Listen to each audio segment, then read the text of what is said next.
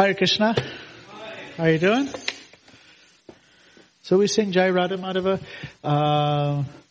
Someone want to grab see if the board is there so we can put it here and others can sing along.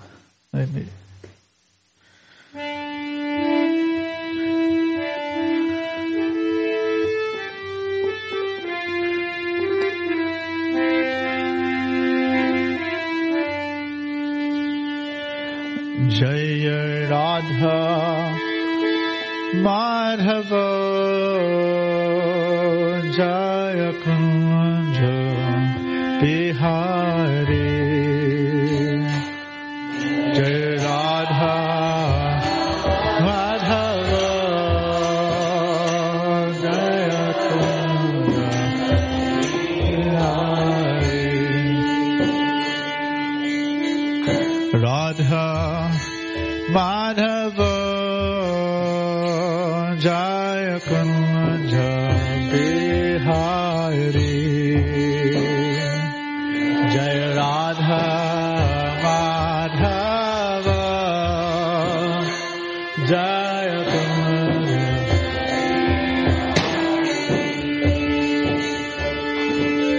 Gopi Janavallabha Jaya Vadadhari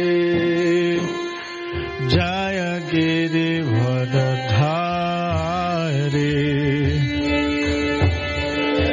Gopi Janavallabha Jaya Giri Vadadhari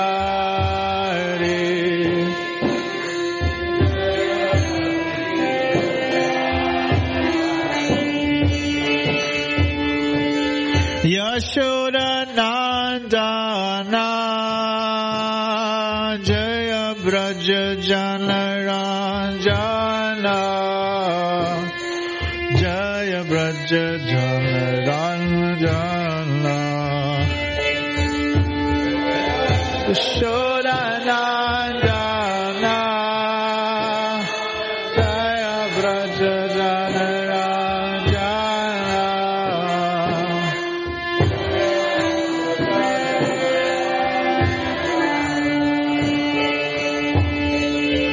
Yamuna Tiravanachari Jai Kunja Bihari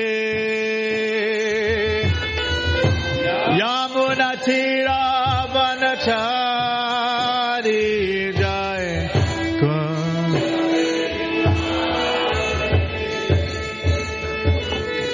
Yamuna Tiravanachari Jai Kunja Bihari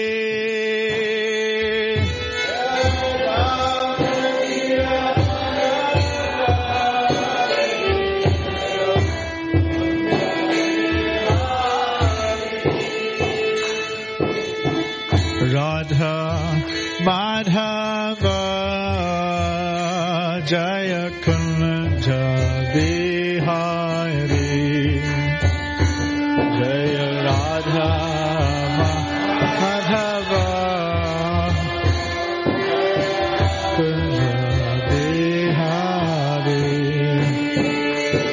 Hare Krishna Hare Krishna Krishna Krishna Hare Hare Hare Rama Hare Rama Rama Rama Hare Hare Hare Krishna Hare Krishna Krishna Krishna Hare Hare Hare Rama Bolo Hare Rama Rama Rama Hare Hare Hare Krishna Hare Krishna Krishna Krishna Hare Hare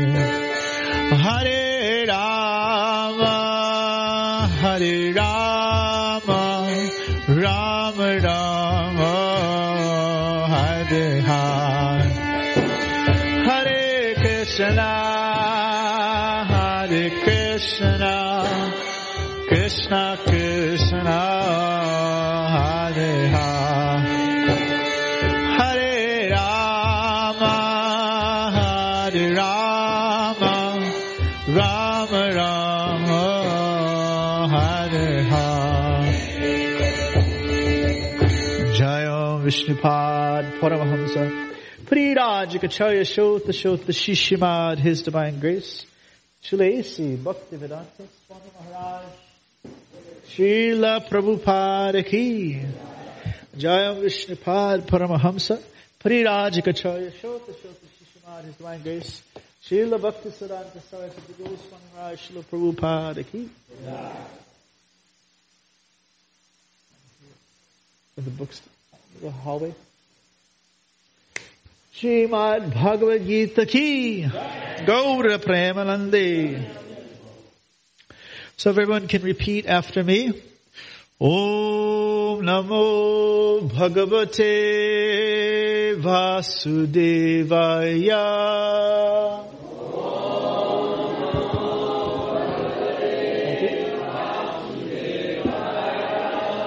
Om Namo Bhagavate Vasudevaya.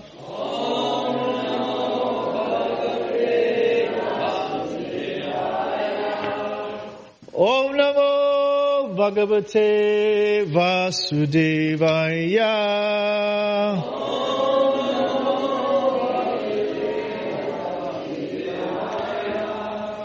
Hare Krishna.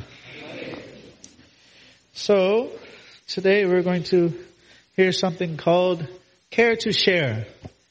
Care to share. What do we have to offer, and why should we share spiritual knowledge with others?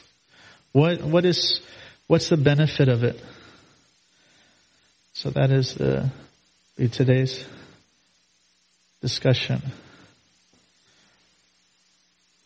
So there's an old Chinese saying, and it goes, may you live in interesting times. And most people think it's a blessing, but it's actually a curse. May you live in interesting times. So right now in human society, we've seen, this is called Kali Yuga. So, and you can see in your own lifetime, it's a very precarious perch that we're on. Even more than usual in the recent times. And so what does a bhakti yogi, what is the philosophy of Bhagavad Gita and Krishna consciousness, what is it meant to do? Or is it supposed to do anything? Or are we just concerned of the happiness within? You're a spirit soul, you're not the body. So should you, care about whatever happens on the bodily material level? The affairs of this world come and go. So should the bhakti yogi invest in solving the problems that you see in this world? So you heard this term, in this world or not of this world. Bhakti is described to be in this world but not of this world. That is a Christian term. It is something that you've heard, but it doesn't seem, it's very hard to understand.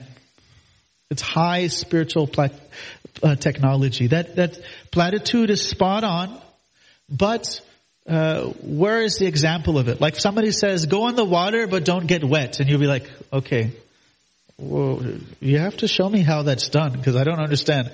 It sounds quite mystical. And it is mystical. Bhakti yoga is mystical in the sense not of bending a spoon with your mind or reading people's thoughts, but of being in harmony with the divine. Okay.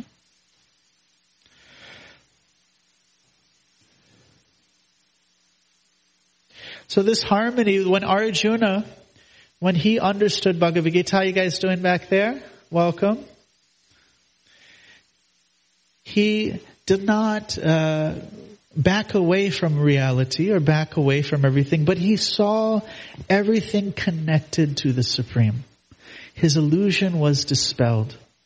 At the end of the Bhagavad Gita, Krishna says, how do you like everything? How was the class? He said, Arjuna says, yes, my illusion is now dispelled. Like if you look out the window, and you see it's bright outside, you say, oh, I see the shine outside. How many of you say, I see the shine outside? What do you say? You have a little kid back there. He shook his head. What do you say? The sunshine. Okay. Do you say shine or do you say, I see the shine outside, or the sunshine? Sunshine. Okay. So it's a wholesome whole package. You see the energy, but you understand the source. That there's a wholesome. Like right now, you can go to Whole Foods and they'll offer you all kinds of holistic opportunities, holistic things to keep your body wholesome. But how can you be wholesome if you don't know what is the whole? You got to know what is the whole before you can speak about wholesome. So holistic context means sun means if you see the shine, you understand there is the sun. There is where it comes from. So the holistic context of the spiritual personality is that he sees Vidyavanaya Sampane. He sees all living entities with equality. So there's a famous verse in Bhagavad Gita. Vidyavanaya Sampane Brahmane Ghavani Hastini Shuni Chaiva Swapakecha Pandita Samadarshanaha. So what is Gavi? What animal is that? Cow. What is Hasti? Elephant. Brahma, Gavani, Hastini, there's Shuni, Chaiva, there's Swapake, there's a dog and a dog eater. So a person who sees the priest, the Brahmana, he sees the elephant, the cow, the dog eater. He sees them in this wholesome context, all spiritual living entities. For example, what is your name, sir? What's your name again? Yes. This gentleman right there pointing to himself. Prem. Okay, Prem. What kind of car do you drive? Are you driving? Nissan. Are you a Nissan? You are a Nissan. No, okay. Jai. So you are not that car. You are the driver. And do you have a car, young lady? What kind of car? Toyota. See, I drive a Toyota. What if Toyotas did not care about people who drove Nissans? That is called prejudice. Toyotas are good, Nissans are bad. Actually, they did a study.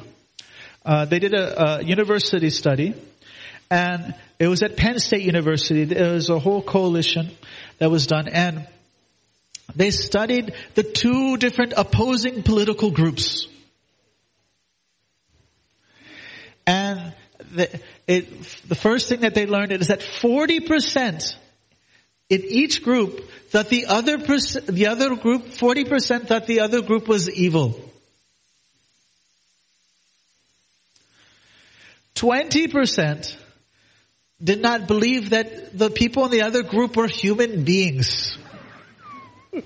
Whatever other group there was. And another 16 to 20% thought the world would be better if they were not even alive. It gets a little gruesome as it goes down. We thought the 40% was bad. It got even worse. So, for example, in Florida some years ago, there was a young boy, and he held a puppy by its neck over a balcony. And some neighbors came to notice this.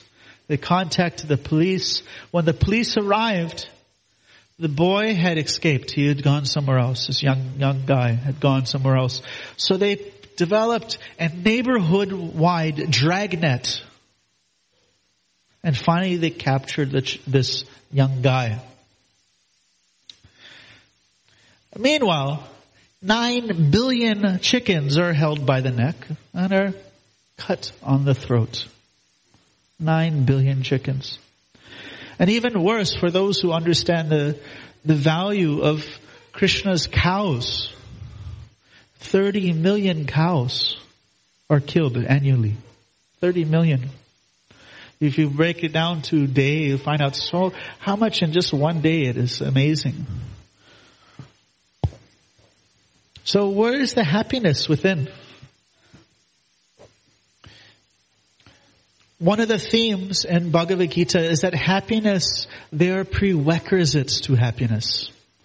It is not something that, just be happy. Like for example, and if you're born in America, your parents say, I just want you to be happy.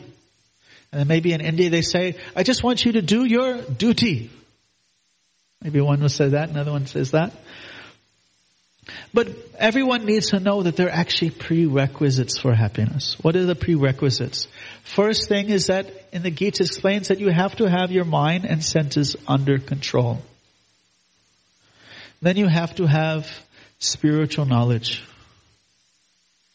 And then from spiritual knowledge you can get peace. And then Krishna says without peace, if you don't get peace, you cannot have happiness.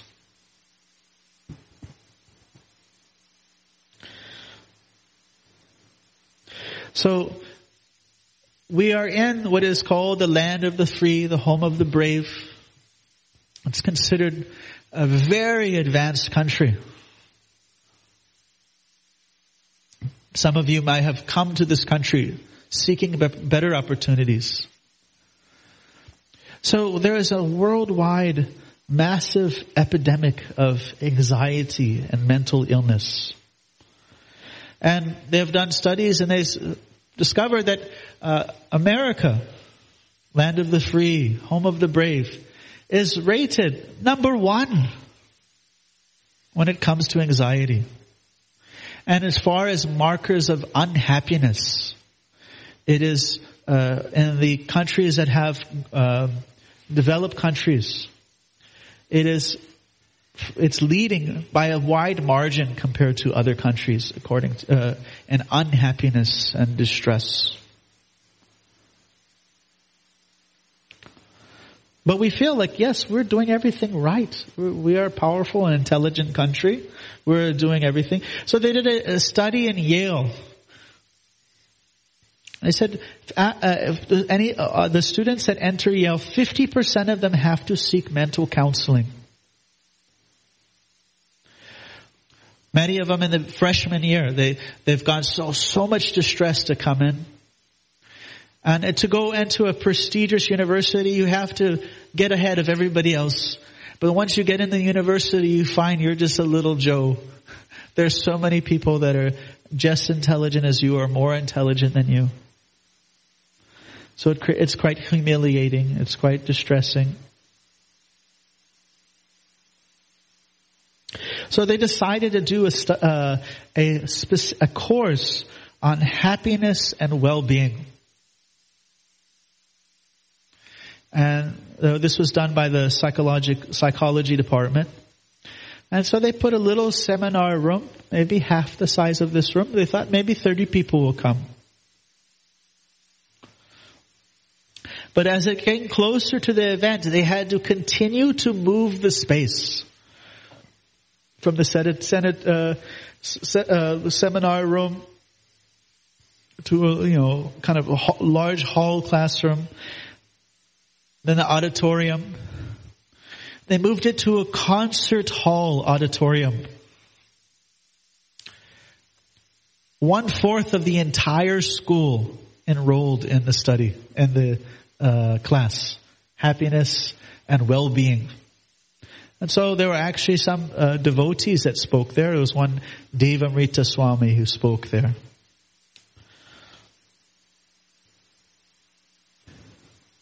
So this is ostensibly the full of bright students, but nobody knows how to be happy. There's a great desire. How can we become happy?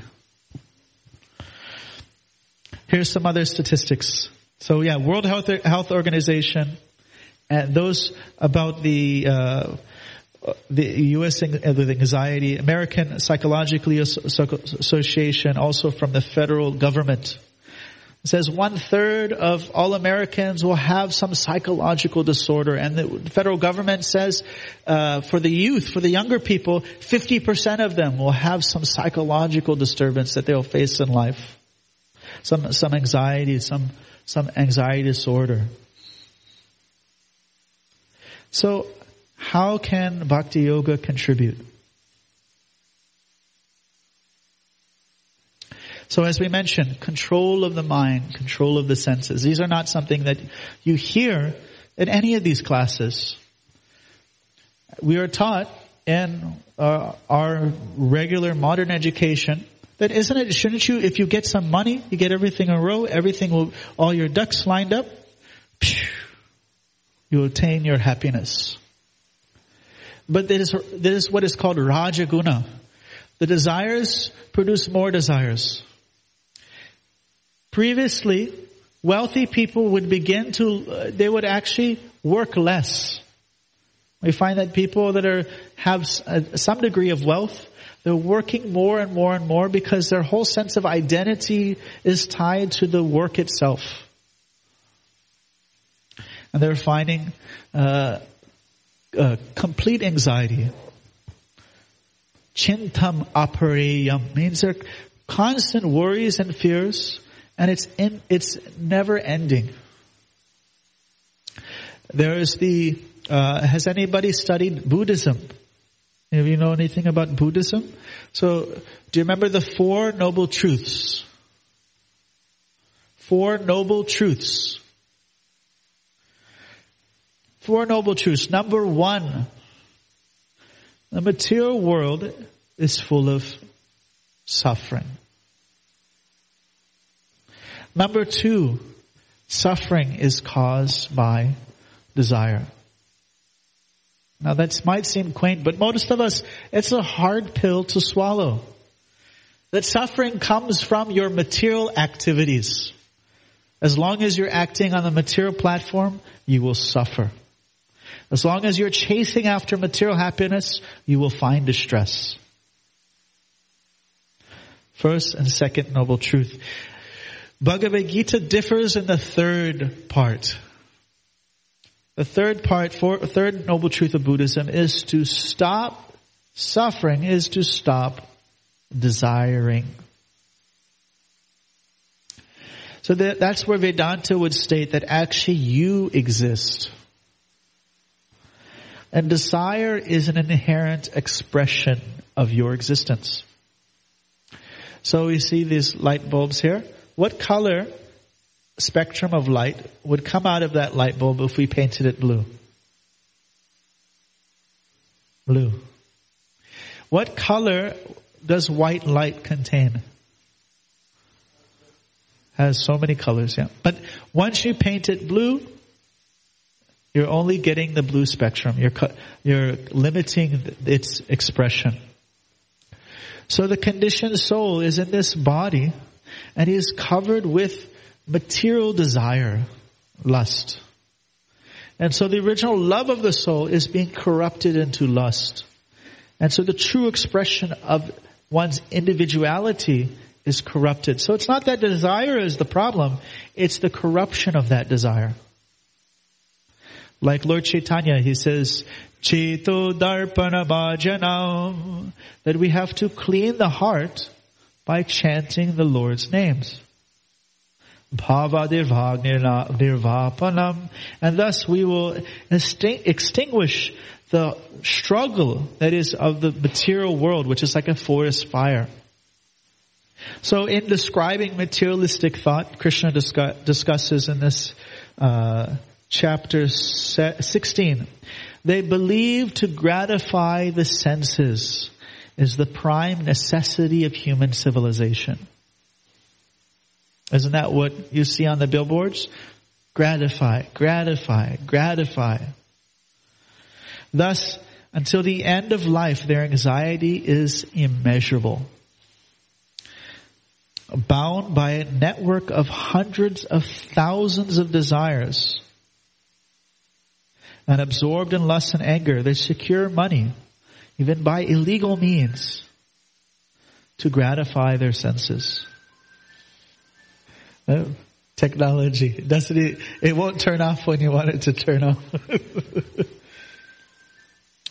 So we are dragged by our hopes. Asha. So one of the problems that we face is that we have hope. Do you know that's one of our problems? That we have hope. That's our problem.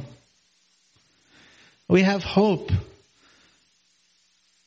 that our material situations, there will be happiness at the end. You're not working hard enough. What animal is the example of the American dream? Donkey. Yes. What is the American dream? You just work like a donkey and then you'll get some happiness. And if you're not happy, you're not working like a donkey enough. But why is the donkey described as a fool? Where is the grass? It's everywhere. It's already there. There's an example of the deer musk. The deer that produces musk, or this fragrance from its belly button. It will go wandering the forest. Where is that smell? Where is that smell? I can't find it. I can't find it. And he's hungry. But he will abandon his idea of eating because where is that smell? Where is that smell? But it's already there with him. So happiness is available for the living entity, but he is seeking outside through the external situations. And he's thus never satisfied. So he's dragged by his hopes. If I just get some comfort, some adoration, some profit, if someone recognizes me, then perhaps I will feel happy. And I can hold on to that. But it all becomes mogasha moga karmano. It all is destined for destruction. You can't hold on to that.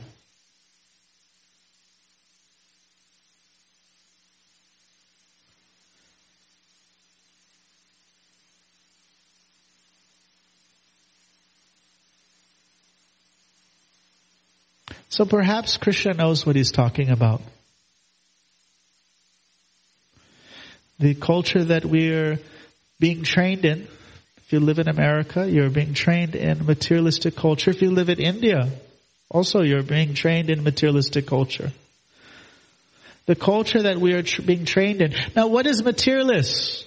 Usually we think materialist, that's someone who's a little bit more wealthy than me. No, it's my neighbor. His house is a little bigger. He's a materialist. Get him! Evil materialist with the bigger house than mine. But a materialist is anyone who thinks his body to be the self. Who identifies with matter. He's a materialist. He can be completely poverty-stricken or he can be very wealthy. It doesn't matter. But it's his conception of who he is and where does he place value. And so Krishna describes that this material conception, it only produces anxiety. So we have an extraordinary task, how to present an alternative. How can you show that there is happiness beyond the material conception? You can argue on the basis of scripture, but it also has to be demonstrated that the person is satisfied. Otherwise it doesn't carry much weight. For example, Srila Prabhupada, he came to America in 1965. He was a 70-year-old man with no money. Boarded a cargo ship with 2 heart attacks on the ride. He landed in Boston Harbor, didn't know to take a left or right, made his way to New York City, struggled, and eventually opened a tiny little temple in Manhattan. But within the next 11 years, he circled the globe 14 times, opened 130 temples around the world, and trained over 10,000 students. So how was he able to share this knowledge so profoundly? How was he able to impact people? Because he was an example of everything that was being taught. Externally by his behavior, and internally by his self-satisfaction. That's why drug-addicted hippies of the 60s were attracted to this man who was telling them, give up drugs. Give up adultery and sleeping around. Because they saw this person had a much higher happiness, much higher pleasure than we could ever find through all our indulgences.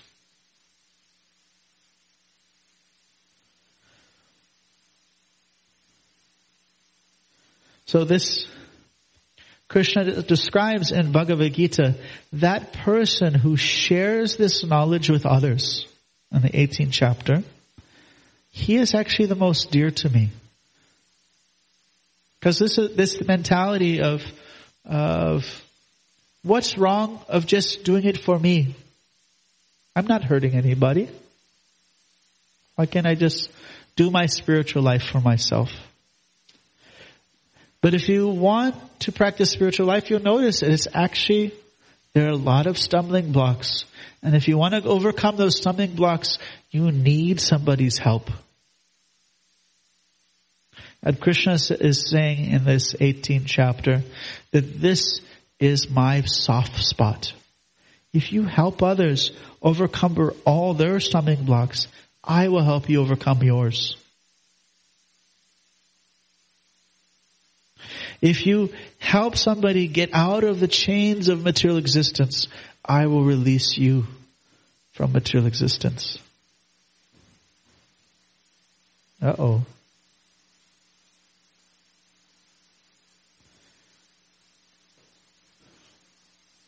So I'll stop here and see if there are any reflections, some comments. This gentleman, let's hear what you have to say. Some reflection. Absorbing. Oh, there's a gentleman in the back there. He's got some. The very back. Yep.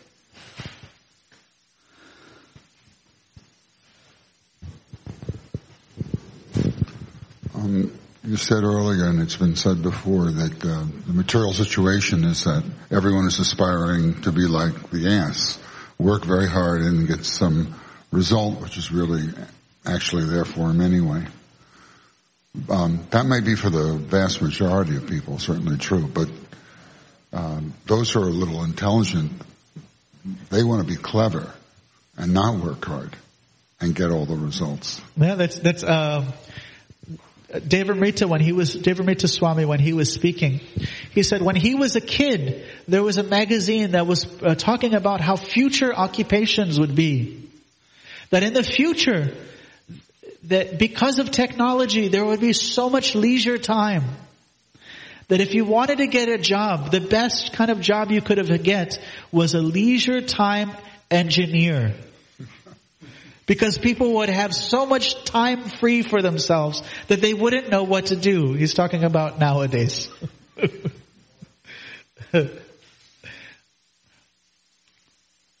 So we find that people, it's a network it's a web that we get caught in. We think for example, the Ford Motor Company. We love Ford Motor Company because we have a devotee who is the son of grandson of Henry Ford, and he's helped build so many temples and such. But the Ford Motor Company, one of their ads of the first automobile was, this device will help solve the horse pollution problem. It is called the automobile. It will solve the pollution problem. So, in our efforts to solve one problem, we make 55 more.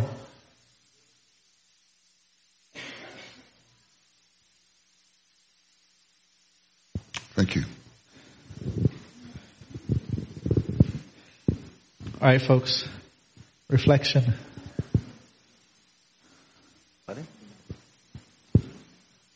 You got one? Something you remembered from the class? A doggy bag? Something to take home? Yamaraj, go to Yamaraj. He's got a reflection. He's ready. Perfect class. Well said. Got to thank Krsna. He spoke the Bhagavad Gita. Yes, Prabhu, you were mentioning about Buddhism. I think one of the final rules is that this world and universe is illusion. We're an illusion here. We're not really in the real world. That's one of their conclusions. So the third noble truth of Buddhism is to stop suffering, is to stop desire. So it's kind of like if you have, Dallas, we have the heavy rains. And so sometimes you get a leak in your house. So one way to solve the leak is you blow up the house. Then it becomes nothing. The Sanskrit word is shunya, zero. When everything becomes zero, then nothing has no problems. So that's where we differ philosophically. That actually, no, we don't stop desire because you actually exist. So desire is an expression exists because you exist. But it's corrupt, your desire has been corrupted. Kamastasthir hitta jnana. So it has to become purified. And the last of the four noble truths of Buddhism is that is done by this eightfold path. So yeah, actually nothing does have a problem. I have a story about nothing has a problem. So in the material world, in modern education, that we're taught that the world came from nothing. So there was this nothing, and he was feeling depressed. His mother was always on his case. Make something of yourself. Make something of yourself. And so he just couldn't take it. And then one day he just exploded. There was a big bang. And the nothing, he became a something. But like a young man, eventually he started to settle down. And it started spinning, and there was some rocks. One big round rock, and there's some rocks on top. And so on this one big round rock, there were two small rocks. They met each other, and it was love at first sight. And those two rocks gave birth to a mouse. Those mice gave birth to a sheep. And those sheep gave birth to a big hairy monkey. Uncle Harry and Lucy. Now if you go back in your family tree, some will say you go back far enough, you will see a monkey, Lucy, and Uncle Harry. You go back even further, you'll see the black sheep of the family. You go back further, there's a mouse. And then you even go all the way to the beginning, there's some rocks. This is called science fiction.